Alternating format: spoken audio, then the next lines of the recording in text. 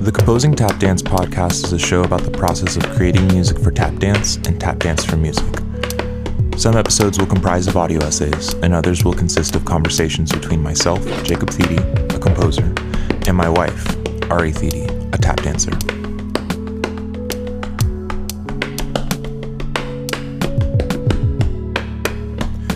Please consider supporting this podcast at patreon.com/Jacob Thede.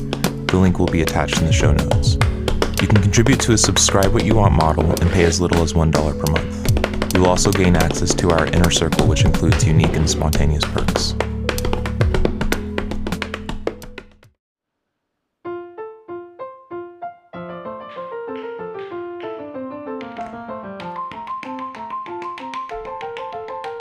Chapter 3. Movement Notation. While there are sources for preserving and documenting movement, there are not many clear options for memorization and disseminating notation for tap dance. Two sources are more widely known: Laban notation and Kahn notation. The former attempts to use a diagram of the human body to express how it should move over time, and the latter uses images sequentially to convey movement. Laban notation is typically used for genres like ballet and contemporary dance. Kahn notation was devised specifically for tap dance. While both are no more complex than music notation, they are vastly different and do not easily translate to how a musician understands reading music. This chapter aims to comprehensively analyze both notation systems by comparing and contrasting with modern music notation. Additionally, I propose a new form of notation for both tap dancers and musicians, which is inspired by elements of rudiments for percussion. Section 1. Laban Notation, a musician's guide. Nearing a century old, Laban notation was created in 1928 as the written dance by Austro-Hungarian dance artist and theorist Rudolf Laban. This notation and documentation is used in many different fields, including anthropology, athletics, and physiotherapy, to record motion of the human body with accurate precision. In addition to these applications, Laban notation aids the choreographer as music notation aids the composer. This notation allows for choreographers all over the world to understand a dance from a different culture. With conventional music notation, a musician can read music by most composers, Bach, Mozart, Beethoven, Ravel, Schoenberg, or genres like classical, contemporary, pop, jazz. Similarly, Laban notation provides a cross-genre method for understanding different choreographers and different cultures of choreography. This provides for not only preserving choreography through time, but also exposing different performances of choreography to different people groups. It also allows musicians to create prescribed action to potentially create a crossbreed of music and dance. To read music notation, the performer must understand pitch or prescribed action with respect to time. Pitch or prescribed action is typically represented with dualities: on or off, high or low, loud and soft. What makes Laban notation especially difficult to understand for the musician is understanding space, an element with 3 dimensions, with respect to time. Not only does Laban notation reflect what part of the body to move, it must also instruct where to move it in addition to when and how to move it. While this concept differs from music notation, the aim of this dance notation is to specify movement. Similar to music notation, Laban notation uses the same concepts of tempo and time signature, but incorporates vastly different values and signs for movement. Dissimilar to music notation, Laban notation requires the performer to read from bottom top, instead of left-right. This is done to accurately reflect the human body by using the left and right axes to reflect the symmetry of the human body. Reading bottom to top does not represent forward or backward motion, only the quantity of time it must take to execute an action. A center line is constant and divides the left and right sides of the body. Distance from the center line reflects which section of the body is expressed. Less distance from the center line represents lower parts on the body, closer to the floor. More distance from the center line reflects higher parts of the body, away from the floor. The closest symbol to the center line generally represents the feet, or the, quote, supports, end quote, in Laban notation. However, there are exceptions to the feet supporting the body. Laban allows for the hands, hips, knees, and head, among many options, to support the body. For these specific instances, a sign is required for that specific body part and must be placed with respect to whichever support column. Within the standard staff, different shapes are used to represent height in combination with forward and backward motion. The 8 directions consist of forward, backward, left side, left forward diagonal, right forward diagonal, left backward diagonal, and right backward diagonal. An additional symbol is used but not necessarily considered a direction. Instead, it is referred to as place.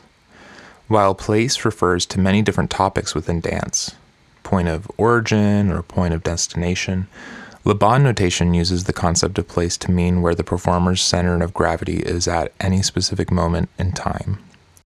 Regarding place, Anne Hutchinson Guest, a Laban notation scholar, writes, "Place is not where you were. Place is not home base or where you started. Place goes where you go all the time. This is all very fine when you have one support. But what if your support is divided? Then where is place? Place is beneath you, straight down. Place is always beneath you. Place is on the plumb line from your center of weight.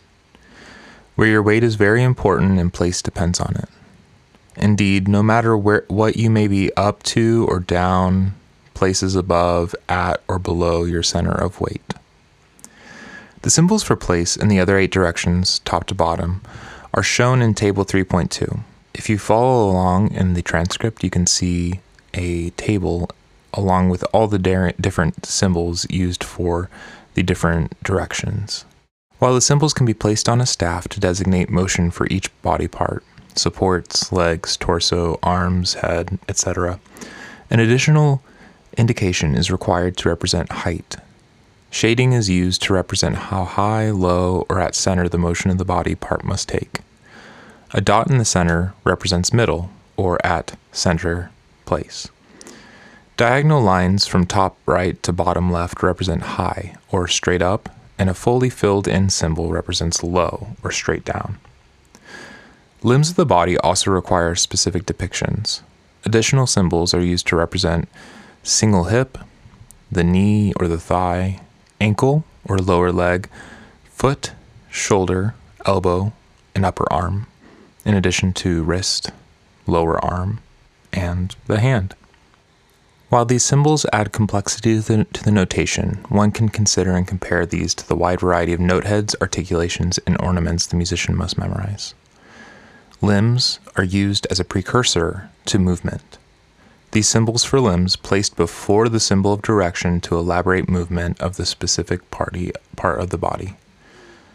Specification of which parts of limbs, including more detail on which knuckles of the hand and of the foot, elaborate on the symbols with dots, lines, and curves.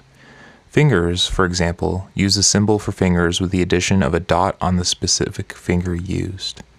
The same is applied to the feet and the toes. For duration, Laban notation uses length to define how much time a certain action must last.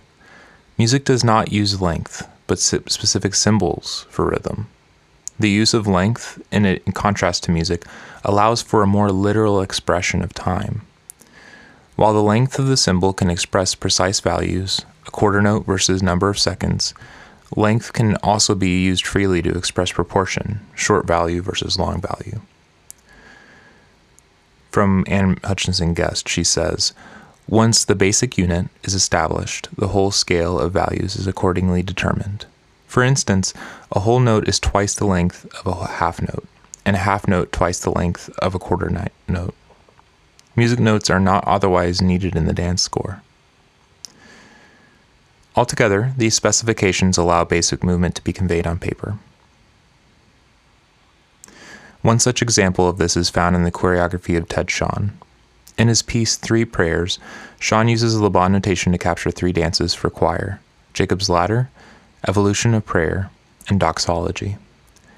The score, interestingly, contains the Laban notation necessary to perform, word descriptions, stage directions, and music notation for the works on piano. While the Laban notation serves as indications for specific movement, of various body parts, stage directions are provided and made from a bird's eye view of the stage. The two work together to represent a micro view and a macro view of the dance, respectively. Word descriptions function like performance notes for the dancer. They allow the dancer to read between the lines of the Laban notation and stage directions, similar to how a musician interprets a diamond notehead versus a triangle notehead. In the score, measures 1 through 4 instruct the dancer to move forward, alternating left and right feet, at a steady quarter note rhythm. The arms move parallel to one another in measures 1 and 2. Beginning at place, high, on beat 1 of measure 1, the arms move to place, forward, center on beats 2 and 3. On beat 4 and to beat 1 of measure 2, the arms move to place low.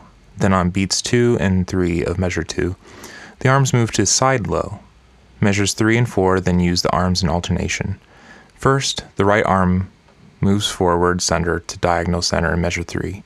Then the left arm moves differently by taking 4 beats to move from side low, forward center, diagonal center, and finally place center. Section 2. Laban notation as prescriptive notation for composers. Laban notation serves to be useful for tap dance by specifying where and how the body should move while performing specific rhythms and rudiments. For musicians and composers, learning Laban notation allows for clear instructions of various prescribed notation. Donald Byrd defines prescriptive notation as, quote, something that describes the actions the performer should take rather than the sounds they are to produce, end quote. With the increased use of motion sensing hardware and software, composers can use Laban notation to trigger and process electronic samples. To demonstrate, research, and experiment with the possibilities of Laban notation as medium for music composition, I've composed a piece for 2 performers. In my work, Sans Main, or Without Hands, the dancers, musicians, move through their feet along an amplified piece of wood. The contact microphones can be processed through various effect pedals, plugins, and additional software so that every single movement made on the wood is amplified. By specifying which parts of the foot moves, different timbres emerge. Measures 1 through 12 instruct the 2 players to alternate between sliding the nail of their big toes along the wood to create a white noise-like scrape sound.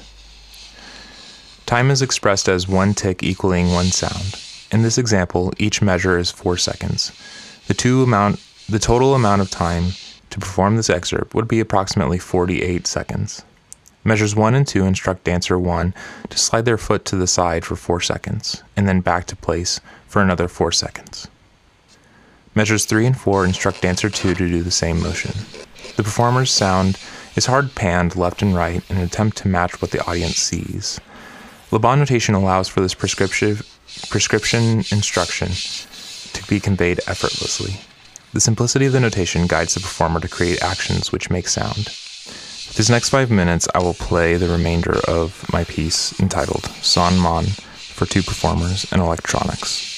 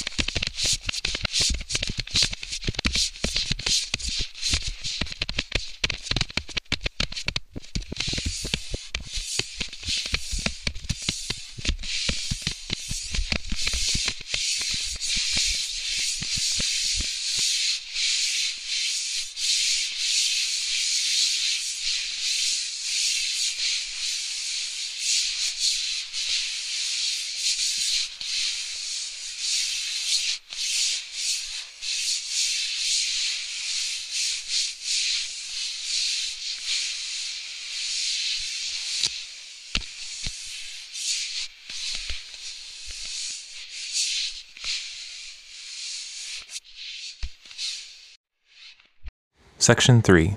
Connotation, a musician's guide.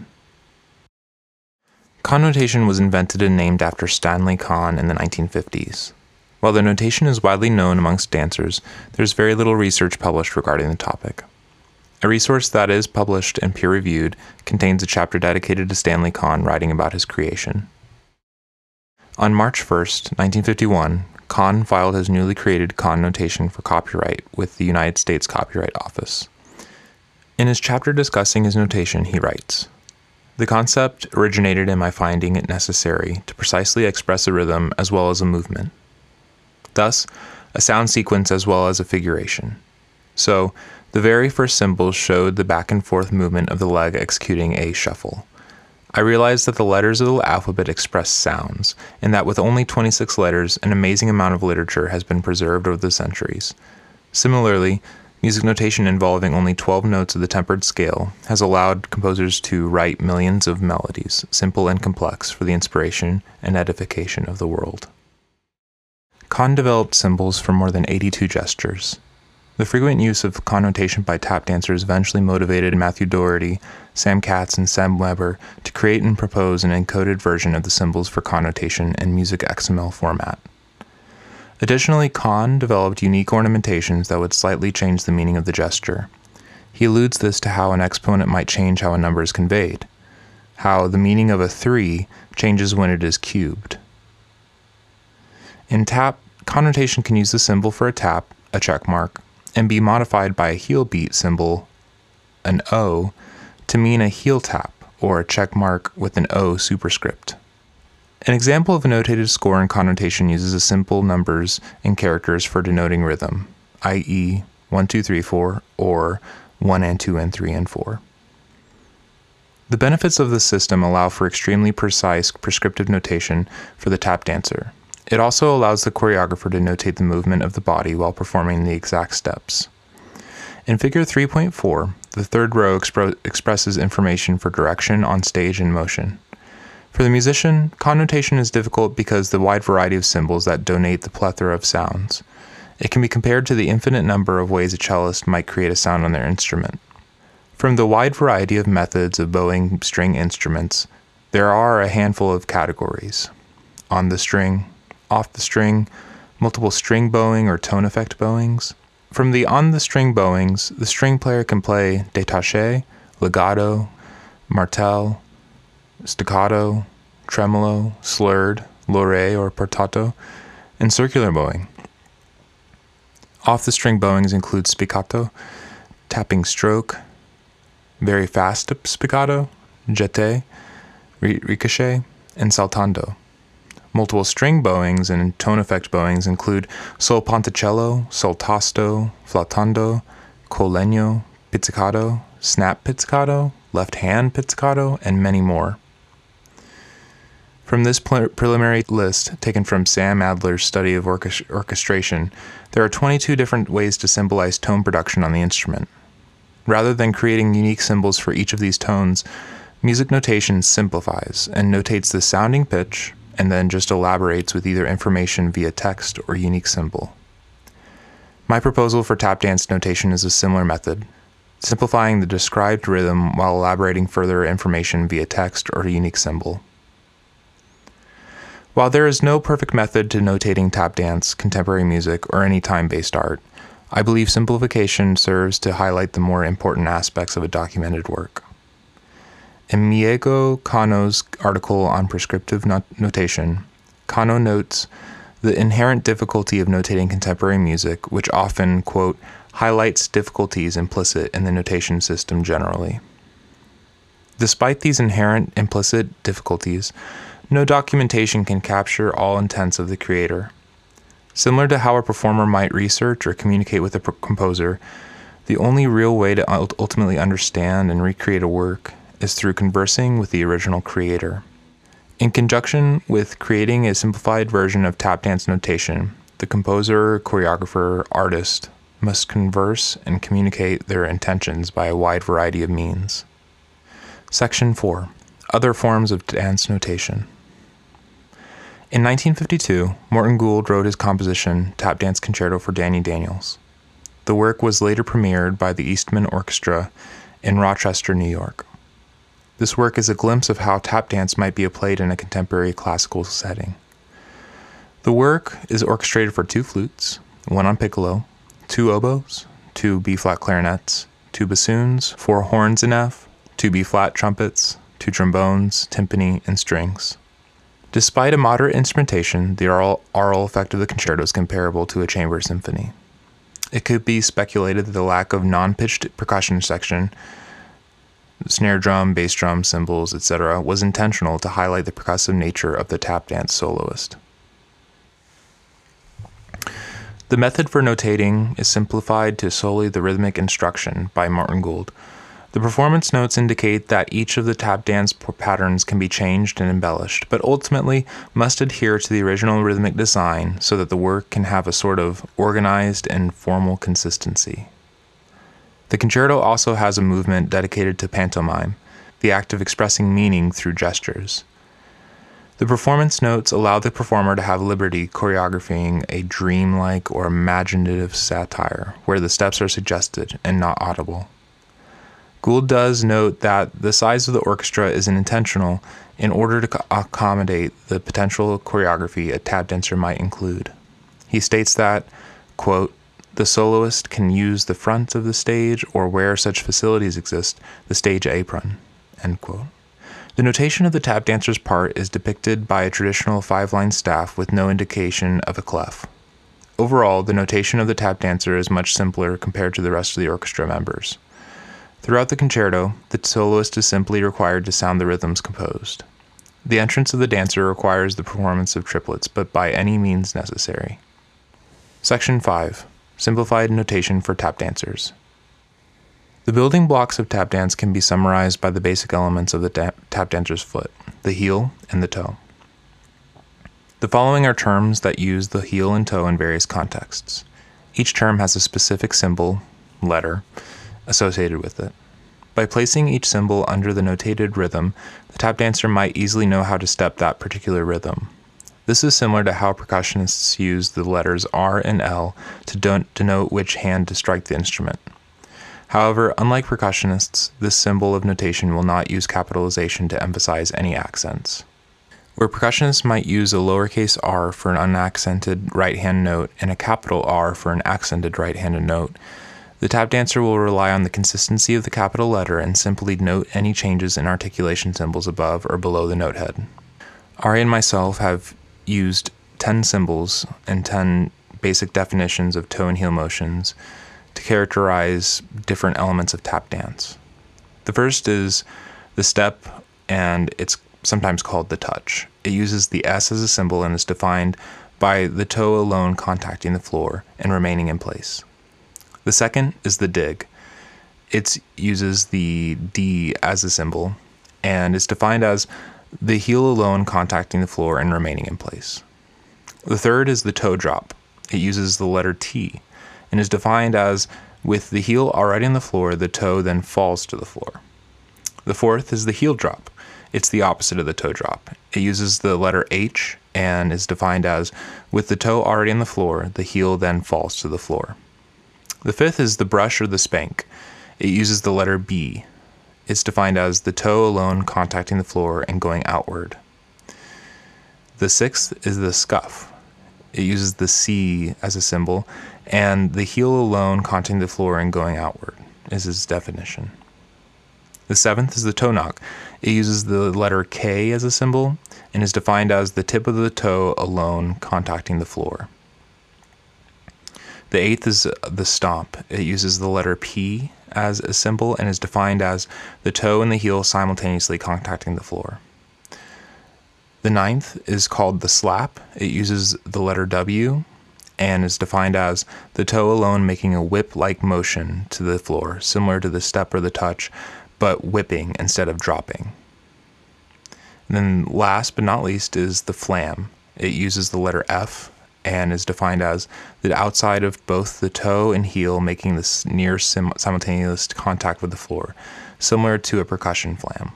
While there are many iterations and combinations of the toe and heel, these terms serve as building blocks for any tap dancer at any level of experience. By combining the basics of the toe and heel with various groupings or rudiments, the tap dancer might associate these patterns in music and better communicate with composers. Section 6. Rudiments for tap dancers. Rudiments can be defined simply as patterns of different strokes between left and right hands for percussionists. Documentation and use of such patterns can be found as late as the 15th century by Swiss military ordinances. Alternations between hands not only allow for unique patterns and rhythmic nuances, but also better ease of performing for the percussionist. As Raymond Mayer defines rudiments, he says, quote, "The rudiments are simply the means by which the percussionist can develop greater proficiency on the snare drum. If the full value of the rudiments is to be realized, they must not be viewed as existing apart from solo and ensemble literature, but as the rhythmic elements of motifs on which all snare drum literature is based." End quote. By breaking down the basic elements of tap dance, a notation similar to the indications of percussion rudiments can be devised to share common ground between the musician and tap dancer. The primary goal of this organization of notation is for the tap dancer to see rhythms grouped with specific rudiments and then recreate it accordingly. There are common rudiments with many different vernacular names used in tap dance. Some rudiments require only one foot and others require both. The paradiddle will be used as an example of a rudiment using only one foot. The paradiddle consists of 4 different toe and heel motions, as described above. These are the dig, the brush, the step, and the heel. The symbols used for these steps are D, B, S, and H respectively. Thus, the paradiddle will be recognized by the sequence of symbols for the rudiment DBSH. This rudiment can be used in any rhythmic fashion.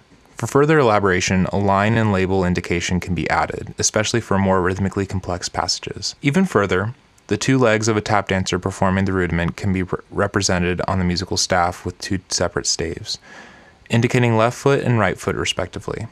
While these 2 separate staves are not necessary, it can aid in elaboration for the tap dancer. Otherwise, with the use of one staff, the composer must collaborate with the tap dancer on which foot a specific rudiment must be performed on. The cramp roll is an additional rudiment commonly used by tap dancers. The toe and heel motions used for the specific rudiment are step, step, heel, drop, heel, drop. The symbols used for these steps consist of SSHH, or step, step, heel, drop, heel, drop. For this rudiment, the reverse can be used to create a reverse cramp roll by reversing the order with the heels first, then the toes, DD, TT. Unlike the paradiddle, this step requires both feet alternating in step.